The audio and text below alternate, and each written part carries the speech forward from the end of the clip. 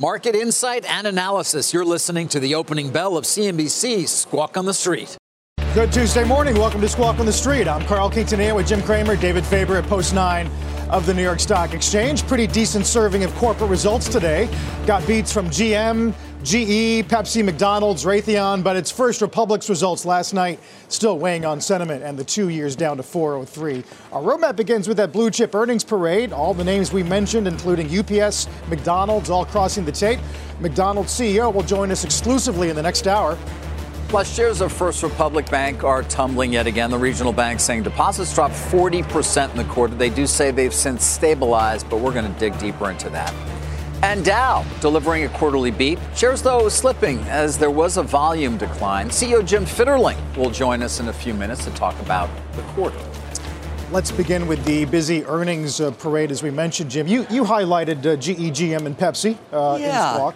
Look, I think sometimes you just have these standout quarters. I mean, GM, when you saw their beat, it was a clear beat, and it was just on demand. What I'm focused on, and David, I think you can comment on these too, because this is really the crux of when we talk to Dow. Yeah. Demand, this is an economics class today.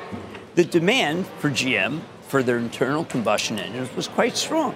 And that's how you get the stock doing okay. PepsiCo, look, they were able to raise price. And like Coca-Cola, it didn't really matter. They sold a lot, particularly in snacks. I look at GE, though, and I think to myself, it's so back. It's incredible. He did it. David, he did it. And he did it in a way that you really want, which is that aerospace was strong, but that power and renewables will be good next year. For the first time, I felt like I wanted to own them. It is, you get so accustomed to not believing. In a way, right? That when there finally is a reason to believe, you still doubt yourself. Yes, that's a great way to put it. And so, I mean, the stock now is sporting a very high multiple, but it seems to be perhaps deserved given the growth rate that they've got going at GE now, Jim. But and you say it and you're like, really? Can that really be? Well, Raytheon Technologies, they did have terrific commercial. Yeah. And so I know that that's fine. I mean, Carl, I think what David's saying, and I feel the same way, which is that we've come to look at GE as a company that reports its earnings kind of crazily each time. Looks different, different. Yes. This looked like what Raytheon looked like. I mean, it looked like an industrial, and it made me feel like it's not that it's back, because it's clearly back, but that it's a kind of high-class, high-growth industrial that people should like, except for they started liking it 60. Right. First positive free cash flow for a Q1 in about 10 years.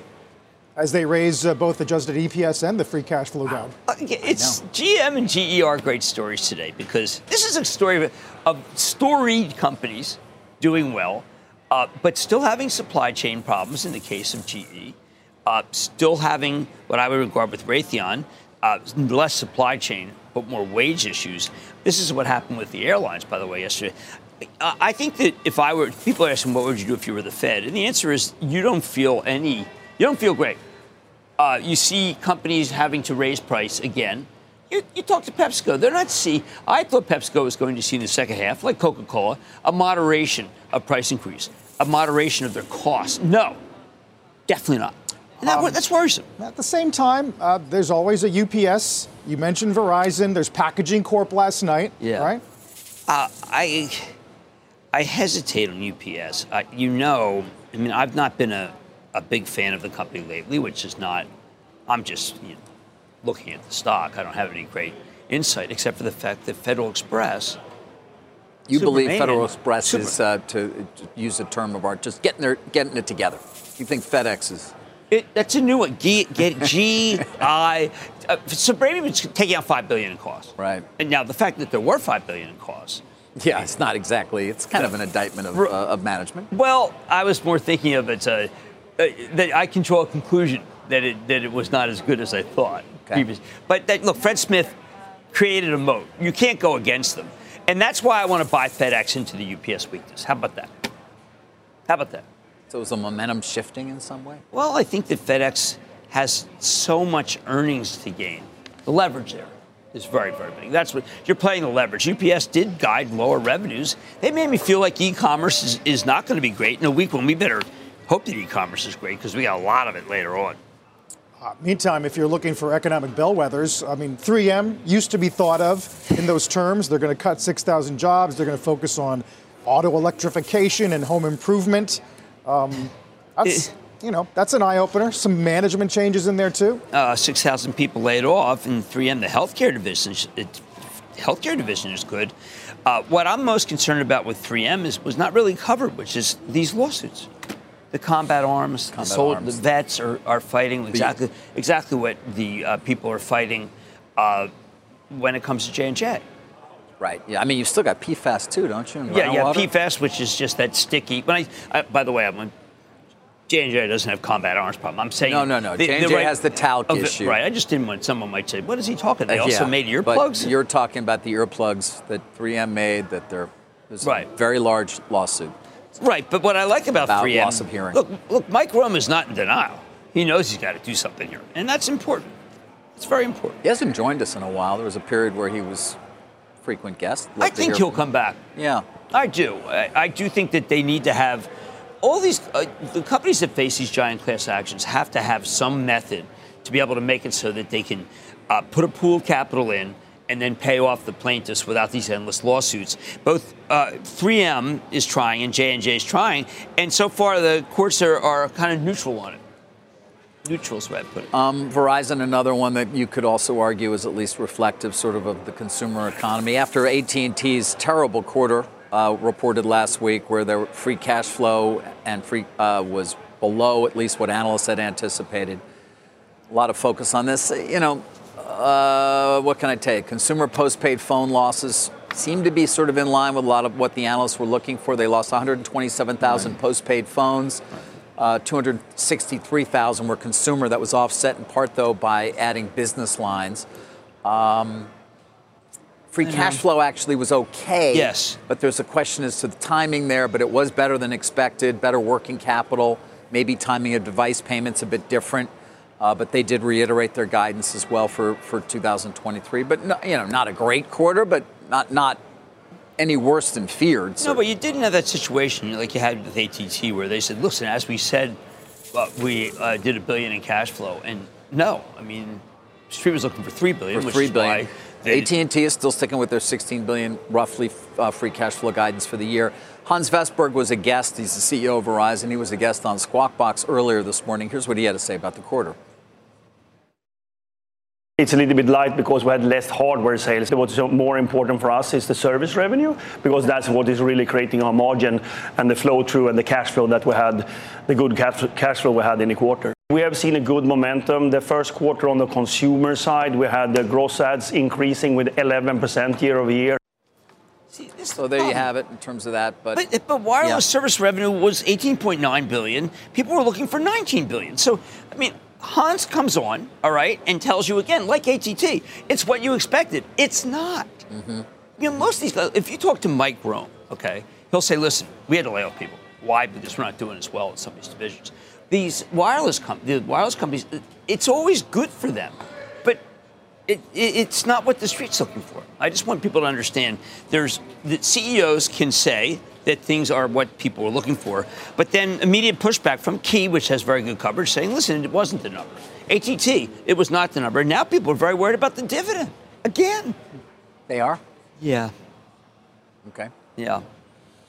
Well, I mean, it's not a First Republic. I mean, I'm not going well, that is the question. How do First all of Republic, these... it's another... Yeah. Whoa. How do all of the upside results that we got, and we'll get to more, compete with that deposit flow last night? Well, no bank has ever survived losing more than half of its deposits. None in history. Okay, so we've got that. I think the question here, David, is simply how much is going to be lost by the banks who put the money in. Well, I don't know that anything's going to be lost by the $30 billion in deposits that were made by the banks. Might be a haircut. I don't know that will be the case. I don't know, Jim. What I can tell you right now is the next few days for First Republic are going to be crucial.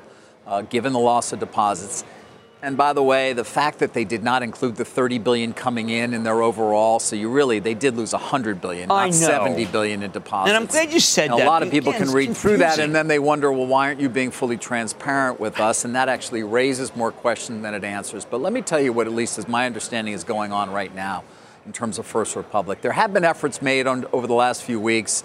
There continue to be many conversations, is my understanding, both White House and Treasury and Fed, in terms of what should happen here. What plan is there to potentially do what they would call an open bank scenario? In other words, a way to rescue the bank without it going into FDI receivership.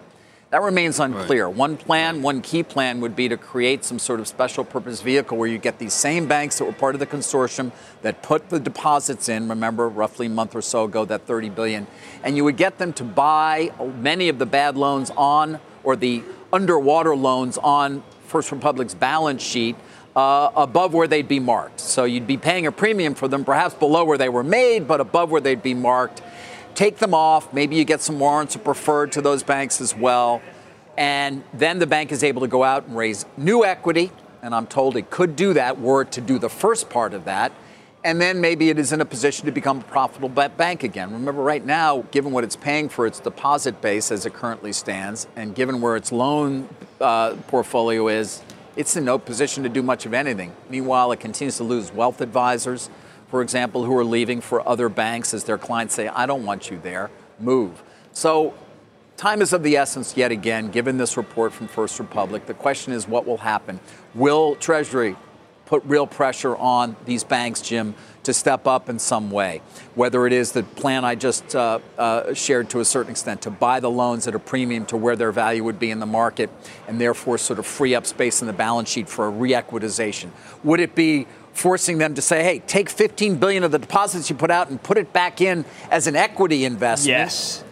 I don't know, actually, that would happen. But the question also is, why would they do it? Why would any of these banks feel the need to actually do something here? There is not a belief as it currently stands, as I understand it, in the government and in the Fed, that this is a systemic risk should this bank go into receivership. I totally agree with you, but let me ask you a question. Wouldn't these banks have to pay for it anyway with the FDIC? And that is the counter argument is you're gonna get assessments that are going to actually result in you having to pay more. Why not prevent this thing from going to receivership? Why not prevent any risk that could arise from another bank going into receivership?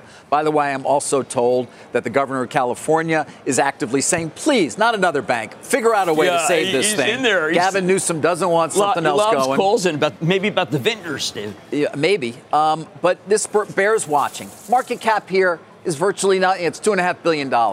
But impact on the markets, impact on the banking industry, it bears watching. And it's why with a lot of and from what I understand, after a number of conversations this morning with people who are involved, it is something where days, this is the moment, these next few days. Okay, so I like your idea about focusing on how forthcoming they are, because here we go. Deposit activity began to stabilize during the week of March 27th. To me, I'm not getting that from my sources. Right. No, I mean, this may have been a couple of days they had good. Right? Yeah, you had the $30 billion that went in from the bank, from all the banks. Why would you keep your money with them? Why? And how come they lose money on everything?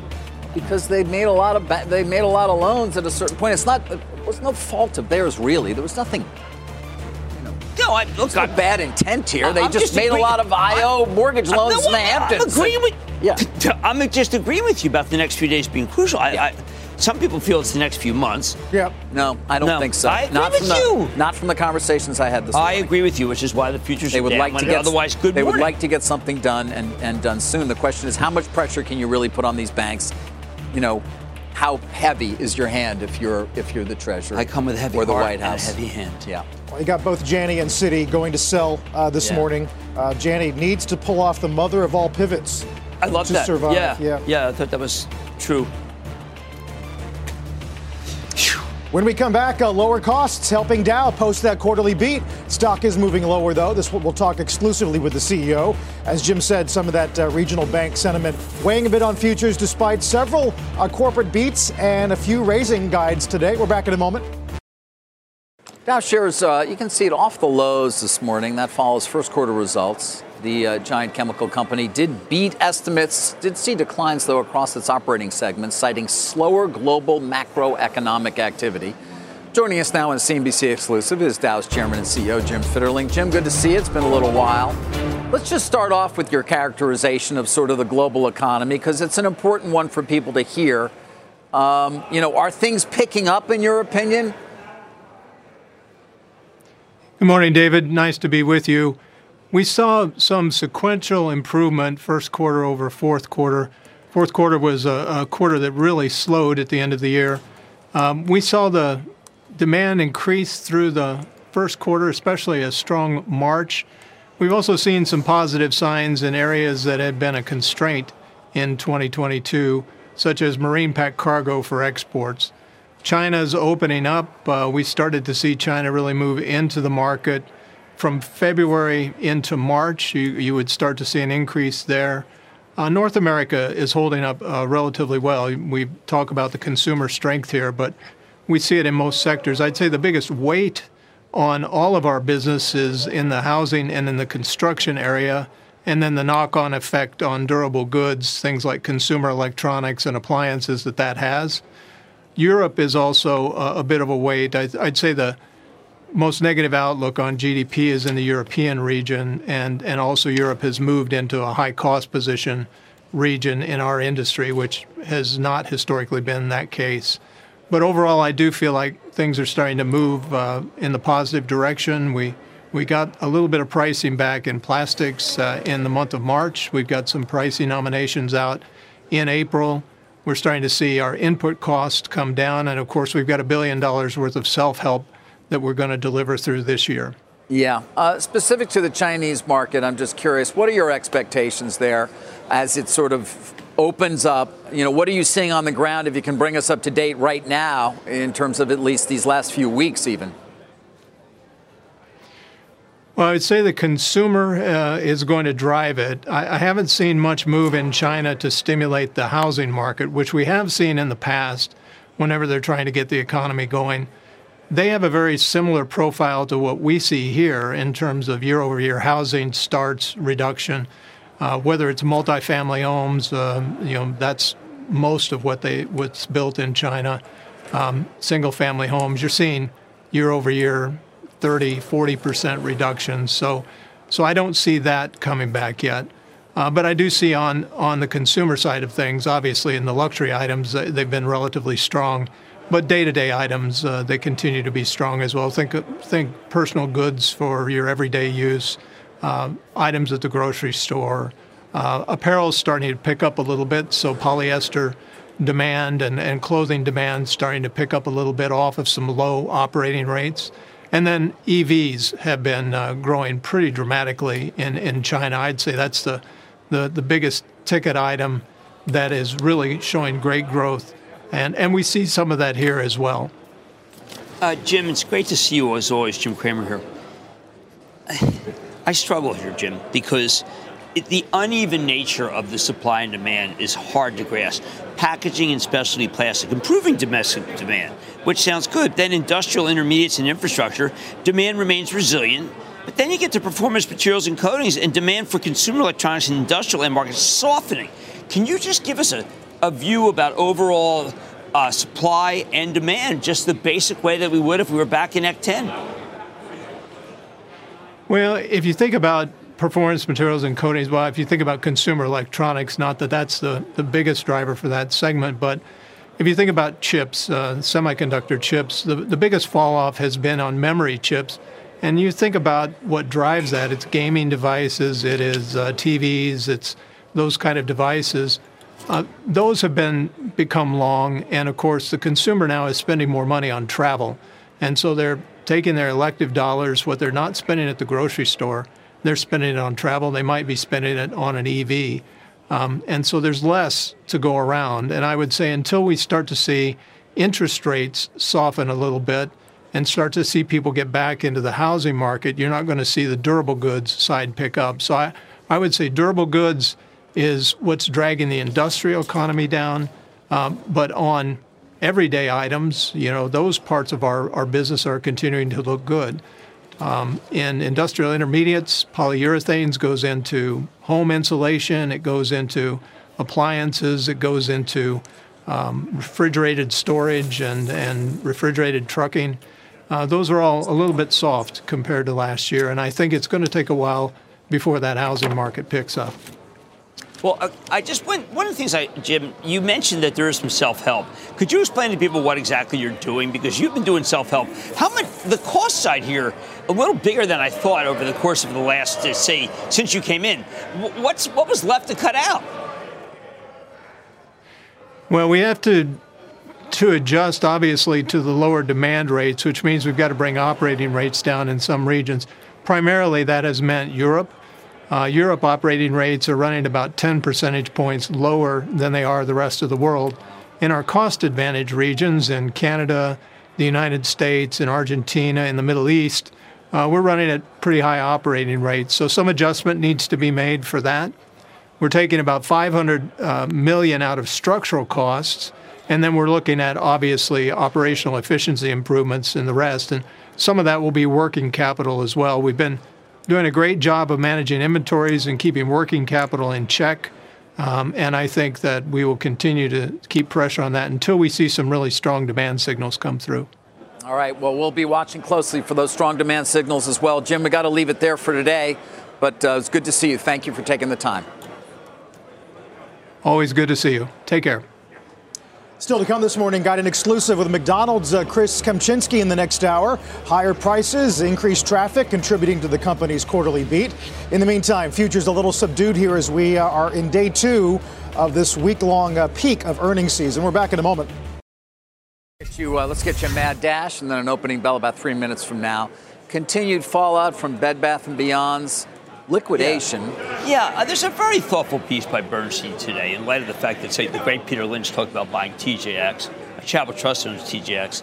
Target has so many stores, thanks to Bed Bath, and more than 500 stores. $6 billion up for grabs, okay? $6 billion in sales up for grabs, essentially, from, the fact that Bed Bath will no longer be operating. This piece says don't be so quick to buy them because initially you're going to have a downdraft. And it does remind me, when you saw Sports Authority liquidate, you had a downdraft in Dick's, but then you had just an upward trajectory that you had to buy the downdraft. So understand that why TJX could be down after this, even though you think they're going to be the biggest beneficiary, it's because you're going to have some softness because of the stuff's being dumped in the channel. So let's, I am excited about TJX, but I'm tempering my expectations. I have a call today with club members. And I have to tell you, I think it's a great opportunity, but I also recognize that it can't go up immediately. You would think it would after its competitor dumps a lot of stuff to them, too. Yeah. I always think it's worth mentioning TJX is far larger than Target market cap-wise, or far, 15 billion larger, 90 billion to 75 billion. So it's a bigger company, TJX, than people perhaps realize, given its profile, as we always say, relatively low. You know why? They're the least promotional. They don't talk. They do these conference calls. You never hear them other than at the conference call, and the conference call is very tight. Right. So do they do themselves a disservice? They just say, look at the numbers, is what they say. Look at the numbers. The numbers are darn good. But short term, I understand now. I was puzzled about how they could not be a huge winner. They will be a winner, but right now the liquidation sucks oxygen out of the market, according to Bernstein. It's pretty... I hate that term, but... Yeah, you don't want oxygen being sucked out of anything. No. Keep the oxygen. Yeah. It's Toto. It's what? Turn off the oxygen. Oh. Toto. Overall, Jim, we had about 60 earnings this morning, thanks Bespoke. EPS beat rates about 77. Right. That's relatively high. You got 5 raising guidance, 2 lowering guidance. Still waiting for any kind of earnings apocalypse? Yeah, not seeing it. I think that the market is regarding some things too negatively. GM up $1.50 initially. I listened to Phil LeBeau's interview. I don't know if I want to sell that. I think that they've managed to a lot of people are trying to straddle internal combustion engine, straddle versus EV. I don't know. I mean, Verizon was not good. First Republic. David told the story better than anyone could. And it's the overhang. Yeah. Let's get to the opening bell here in the CNBC Real-Time Exchange. And the big board, Kovitz Investment Group celebrating the recent listing of its core equity ETF at the NASDAQ. Guiding eyes for the blind, a provider of guide dogs to people with vision loss. As we settle in here for the morning at around 41.37.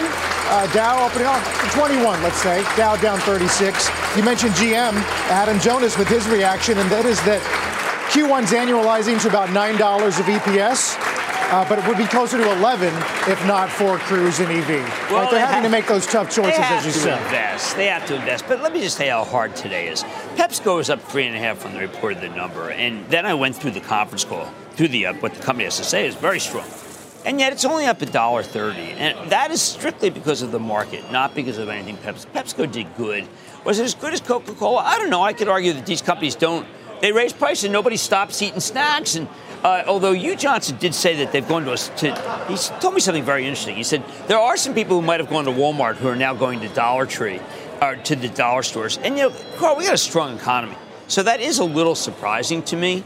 As long as employment goes up, you would think that Walmart's the winner. But I see things that people want to be more negative than it should be. Check out KMB. They beat by a penny. They raised the adjusted EPS guide. Gross margins up 340 basis points, right? Because input inflation is slowing faster than consumer inflation. And that's what Proctor said. I think you could listen to what Jim Fitterling said, put it all together, and realize that the price that they've been raising price, like Proctor. And finally, they've raised prices, and the raw costs are not going up. So Kimberly can hit a 52-week high, even though it's so hated by the analysts. It's just incredible.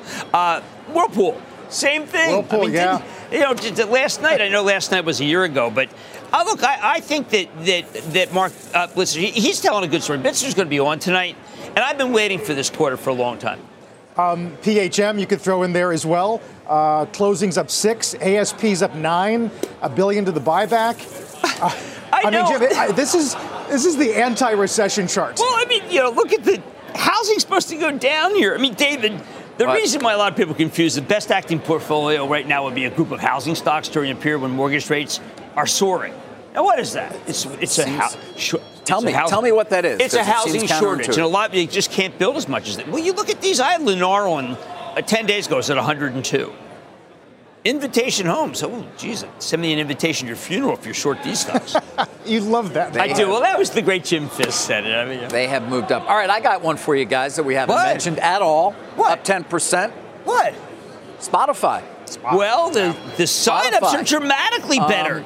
Their engagement it's never been higher. 545 million. Give me the number. 545 versus 501 expectations. Right, in terms of average users. Monthly average users. Monthly average users. Gigantic. They also are raising the prospect of future price increases, which is encouraging people because, of course, that's sort of what they set up for. Not necessarily in the U.S., but other parts, because the average price is still in the $4s that people pay. I pay $15 a month, but I guess a lot of people don't. And so very much encouraging. Advertising, obviously, not as strong, perhaps, but strong.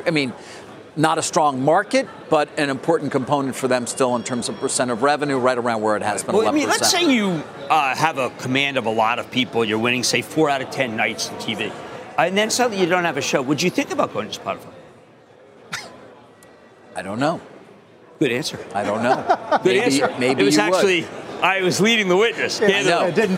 Especially when you're still getting paid on your old deal. Well, you know what? You can sort of test the waters. And you renewed in 21. I just think the platform is much bigger than people All right, I'm out of here. I'll admit it. I'll see you guys. I'm talking about Tucker Carlson. I think if you do go, and I don't know him personally, he's not a fan of my work, but I don't know okay. Is Daniel paying up for podcasts anymore? I'm not sure they are, right? Well, I just think if you have a core audience, Emma Chamberlain and Joe Rogan, but look, Joe Rogan is one of the most powerful people in the media, and when he does a boneyard story, I'm listening. Mark Zuckerberg goes on Joe Rogan. Elon Musk has as well. Yeah. And these MAU numbers, by the way, biggest ever Q1 growth for MAUs at Spot, second biggest quarterly growth ever. That's amazing. No, I think it was, everyone is scared of media. Well, maybe you ought to be thinking about this as a very disruptive force. We thought it originally when it came public, and then it kind of lost its way, but now it's really back. Very impressive. Jim, we mentioned MCD. A lot of the comps are impressive, 12.6 globally, 12.6 U.S. Stock's down a bit. There were some questions about EBIT margins. Right, but we're going to talk to Chris in the next hour. I thought with 40% digital, the EBIT margins would be better. But look at this stock. I mean, this stock has been a halo. It's just drawn money. I think this is just classic sell-off, profit-taking. I know that term gets used too much, but this thing's been a horse. And what they did deliver was a little better than expected. And I'll take that any day of the week. This one's a buy after it shakes out. I mean, it's kind of like GE. GE was up 3, then up 2, then up 1. And now look, GE looks like unchanged. I mean, give me a break. I mean, I think the most exciting story in terms of just prurient interest is not the Spotify. I like that. It's Raytheon. Because you've got a company where the CEO can't go to China, but the Chinese orders are good. And by the way, in terms of air cover of Ukraine, so many people have told me, listen, the Russians are going to have air superiority. Good luck. The Patriot missiles are there, 4 batteries.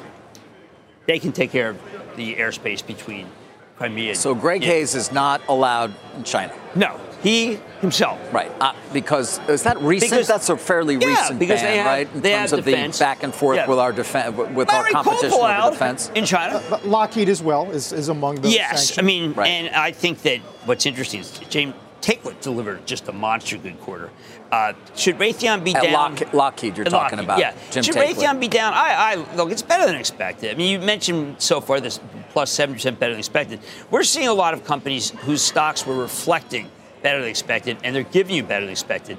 And then you're getting a UPS where you did kind of hope that there would be good e-commerce, and then it just looks like e-commerce has slowed. I question that. I just didn't see e-commerce slow. But we'll know from Amazon.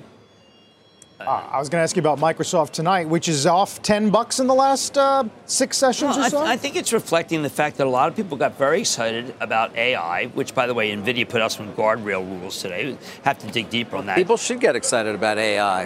It's all everybody wants to talk about, and it's a real moment, without a doubt. Leap through a possible data center slowdown, an Azure slowdown to be in AI. That's what people worry about. I mean, but AI is going to require an enormous amount of computing power. True, which is why I like NVIDIA. So it may reverse what you're talking about. Those slowdowns that you're talking about may not actually occur as much as they might have. A long-term investor is going to be very excited and look through any Azure slowdown. But if Azure slows down, which is, of course, we know their web services. We know Amazon Web Services and slow, Amazon slows. The growth is what we're talking about. The Amazon growth slows. The growth slows. Yes. Then I think people might just say, you know what, I can't look through it. It's too hard for me. I just think that I think AI is incredibly exciting. You should look right through it. When Chapel Trust owns Microsoft, if this thing just gets clobbered, just buy it. Well, speaking of it, we should get some commentary about it from Alphabet when it reports the quarter. That I'm worried about. Perhaps for good reason. They're still living in La La Land. I mean, they don't. What does that mean? Well, they have a lot of different. Like, how's Fitbit doing? How about Waymo? I don't know. How's their healthcare business? Waymo, apparently they've got a lot of cars driving around San Francisco without drivers, which is starting to get on people's nerves. Look, that's like the U.S. government budget. It's like, wow, what are they doing with this program, that program? Well, we made the point before. They've spent an enormous amount of money, and it's not clear what return they've gotten. Meanwhile, their monopoly in search seems to be now under threat. Right, because of Bing. But you know what? This is a good example. They got the football package, right? But they have so much going on, you don't even hear about it. They have to challenge themselves. They have to say, you know what? We are not a healthcare company and a Fitbit company. We're not a Waymo. We're something. And we're going to beat, and come on, bring all comers, Microsoft. But they are right now a bloated, overhired COVID company versus Chainsaw. Yeah, and also not run by their founder who's who's driven like a Zuckerberg or a Musk, who just will stop at nothing, potentially. Well, that's why I'm calling him Chainsaw. You're not picking up on it. Chainsaw. Zuckerberg. That's what they all call him. Yeah, well, everybody calls him. There was a guy we used to call Chainsaw. No, that guy was dishonest. Al Dunlap. No, that guy was dishonest. Zuckerberg is just incredible in terms of his transparency and honesty. Is that a new nickname you've come up with for Zuckerberg? I got to come up. What do you want me to call him? I don't know. Bandsaw. No. I mean, I don't know. Hatchet. Yesterday, B of A was the desk was asking whether or not the OPEX layoff trade is getting old or getting thin after all these months. Well, you think there's more there on selective names? Today, when you have every great quarter and the stocks are going down. So I would say don't count on it. The winner today is one that I think David's going to find hilarious. It's T-Mobile. T-Mobile. Yeah. It's just incredible. Well, AT&T's in the green now, too. Are they just shared owners at this point, David? What, AT&T and Verizon? Yeah. Possibly. Yeah. Verizon, though, shares are really not down very much, 0.38% right now. Right. Down a little over 6% for the year, though. AT&T now down 4.3% for the year, of course, after what was a horrendous week last week. You can take a look. It is up this morning. But to your point, T-Mobile, once again, the winner, $180 billion market value, well above the corresponding market value of Verizon at $155 billion or AT&T at $125 billion. I always like to point that out just because over time, these things happen. These enormous shifts occur, and sometimes we can lose sight of them. But hey, how about Mike Rome? Wait, Mike who? Mike Roman at 3M? What about him? We talked about him already. No, but the stock's up. Oh, yeah. I sound like my God, I sound like a Warner Brothers. You did hit a very high note there. Well, no, because I want 3M to do better. It's a great American company. Yeah. And I want them to be able to put the groundwater and put combat arms in the past. I'm sure they would like to as well. Yeah. They share my desire. First crack above the 50-day since January. Yes, I think it's worth noting. I mean, that is a dividend aristocrat. A lot of people still own it, David. Yields 5.6. Yep. Wouldn't that be good if it went up? It would be, sure. And it is up right now. Well, but it hasn't been over time at all. Although Kathy Wood this morning looks at 3M's organic local currency, down 5, 6. Okay. Asia's a big part of that, but she uses it to say, when will the Fed and economists start responding to the real world? Well, I think that's an interesting question because if you're anyone in the companies I talked with this morning, the answer is they still have tremendous wage inflation. Until you don't have wage inflation, I think that's when the Fed's done. It's just very hard to find engineers, very hard to find pilots, very hard to find skilled players because so many people between the age of 58 and 62 saw that there was more to life. How about the fact, when you have Jim Fitterling on from Dow Chemical, and he's saying that his numbers weren't as good, David, because of travel. Yeah.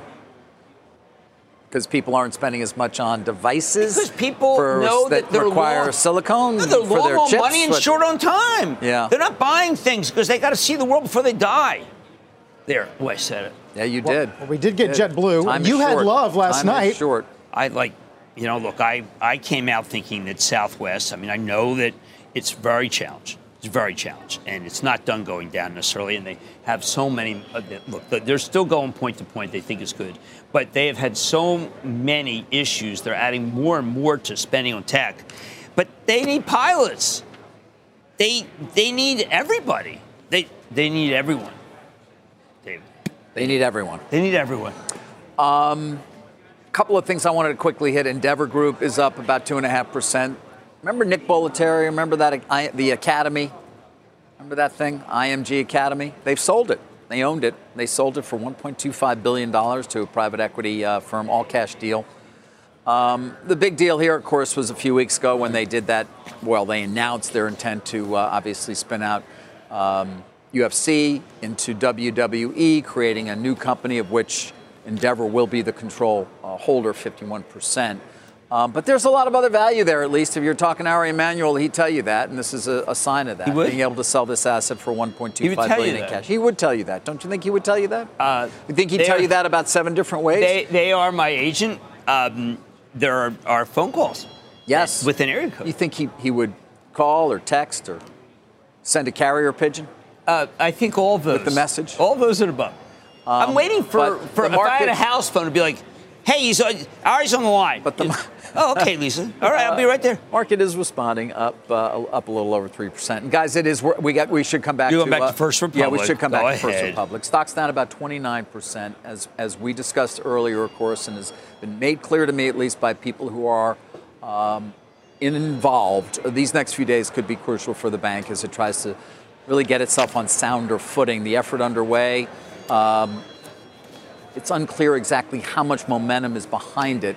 Is led by Treasury, White House, Fed involved as well, sort of trying to put together a plan under which those big banks that came to its aid with that deposit back on the 16th of March, remember, of $30 billion would now yet again come in some fashion to take loans off its balance sheet, pay a premium for them, at least where they would be marked in the marketplace, allowing the balance sheet to repair to a certain extent, and then allow First Republic to go out and raise additional equity. Will that plan come together, or some other plan that, again, would put the balance sheet in a better place?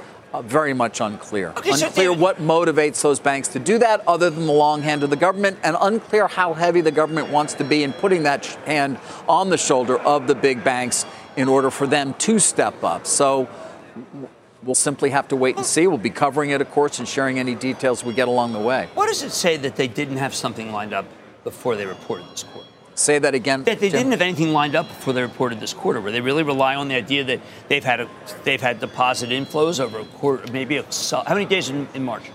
30 days has September, April, June, and November. Yeah, it's 31. So they got 4 days because they said March 27th.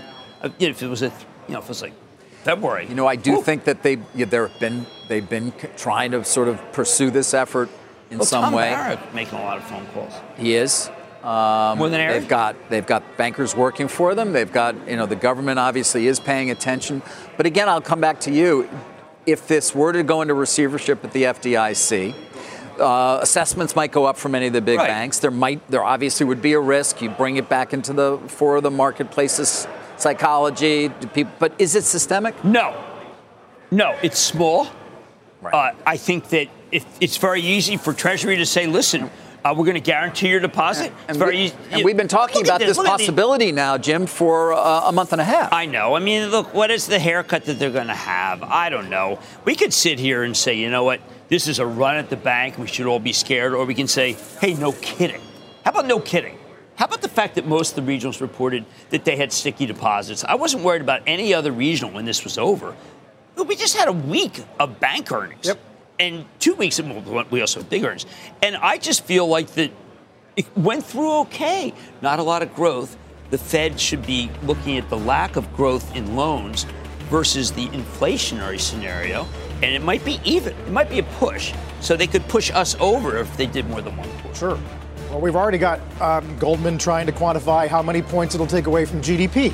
Any kind of contraction in lending because of this. Interesting, because that's the right thing, because commercial real estate, everybody the first thing they say is, hi, my name is, I don't do any commercial real estate, and we, right. But you should say who your name is. These guys First Republic had a great business, and it's certainly you would expect some of the banks that might be asked to come to its aid here would be very happy to take some of that business, and have been. Right. Wealth advisors and the like as well. It's not just them making mortgages. They have a wealth advisory unit with some very high earners and a lot of assets that have been moving out of the bank as well. Right. Yeah. It's just no franchise can survive a deposit outflow like that. It's an unfortunate situation that was not necessarily of their own making. Certainly nothing. Very good. Hey, good analysis. No, good analysis. What am I? Yeah, no, I hear you. Good analysis. Always good to get a good. Fabulous analysis. Well, it's even better to get a fabulous. I'll take it. Great inflation right there. Yeah. So the eco data today definitely taking a backseat to corporate results, but Philly Fed down 22.8, worst month on month since December of 2020. Look at bonds today. You'll see the 2-year trying to hold 4, 10-year back to 3.4 or so. We'll get consumer confidence in new homes in about 12 minutes. S&P down to 4113 this morning. Dow's off about 60. This morning, B of A takes a look at the top gainers of the year, Jim. You got to get to number 10, Visa, before it's a non-tech company. And the top 5 make up 67% of the points here today. And how's my friends at NVIDIA doing? They're way up there. Unbelievable. They just put out some open source toolkit developers use to add topical safety and security features. David, that's what you've been looking for. I'm sure it'll make all the difference. We'll take a break. Be back in a moment. Jim, what's on Mad tonight? 2 stocks that are down very badly that could be very interesting. Palo Alto, Nikesh Arora, I think he's crushing it. And then Whirlpool. I mean, honestly, it was a good quarter. Look, I think you have to make soda or you have to make tissue to be up in this market. It's definitely not rewarding some clean beats. No, we'll see you tonight. At all. Thank you. Mad Money, of course, 6 p.m. Eastern time. When we come back, an exclusive with the CEO of McDonald's, Chris Kempczinski, when we return. You've been listening to the opening hour of CNBC's Squawk on the Street. All opinions expressed by the Squawk on the Street participants are solely their opinions and do not reflect the opinions of CNBC, NBC Universal, or their parent company or affiliates, and may have been previously disseminated by them on television, radio, internet, or another medium. You should not treat any opinion expressed on this podcast as a specific inducement to make a particular investment or follow a particular strategy, but only as an expression of an opinion. Such opinions are based upon information Squawk on the Street participants consider reliable, but neither CNBC nor its affiliates and or subsidiaries warrant its completeness or accuracy, and it should not be relied upon as such. To view the full Squawk on the Street disclaimer, please visit cnbc.com/Squawk on the Street disclaimer.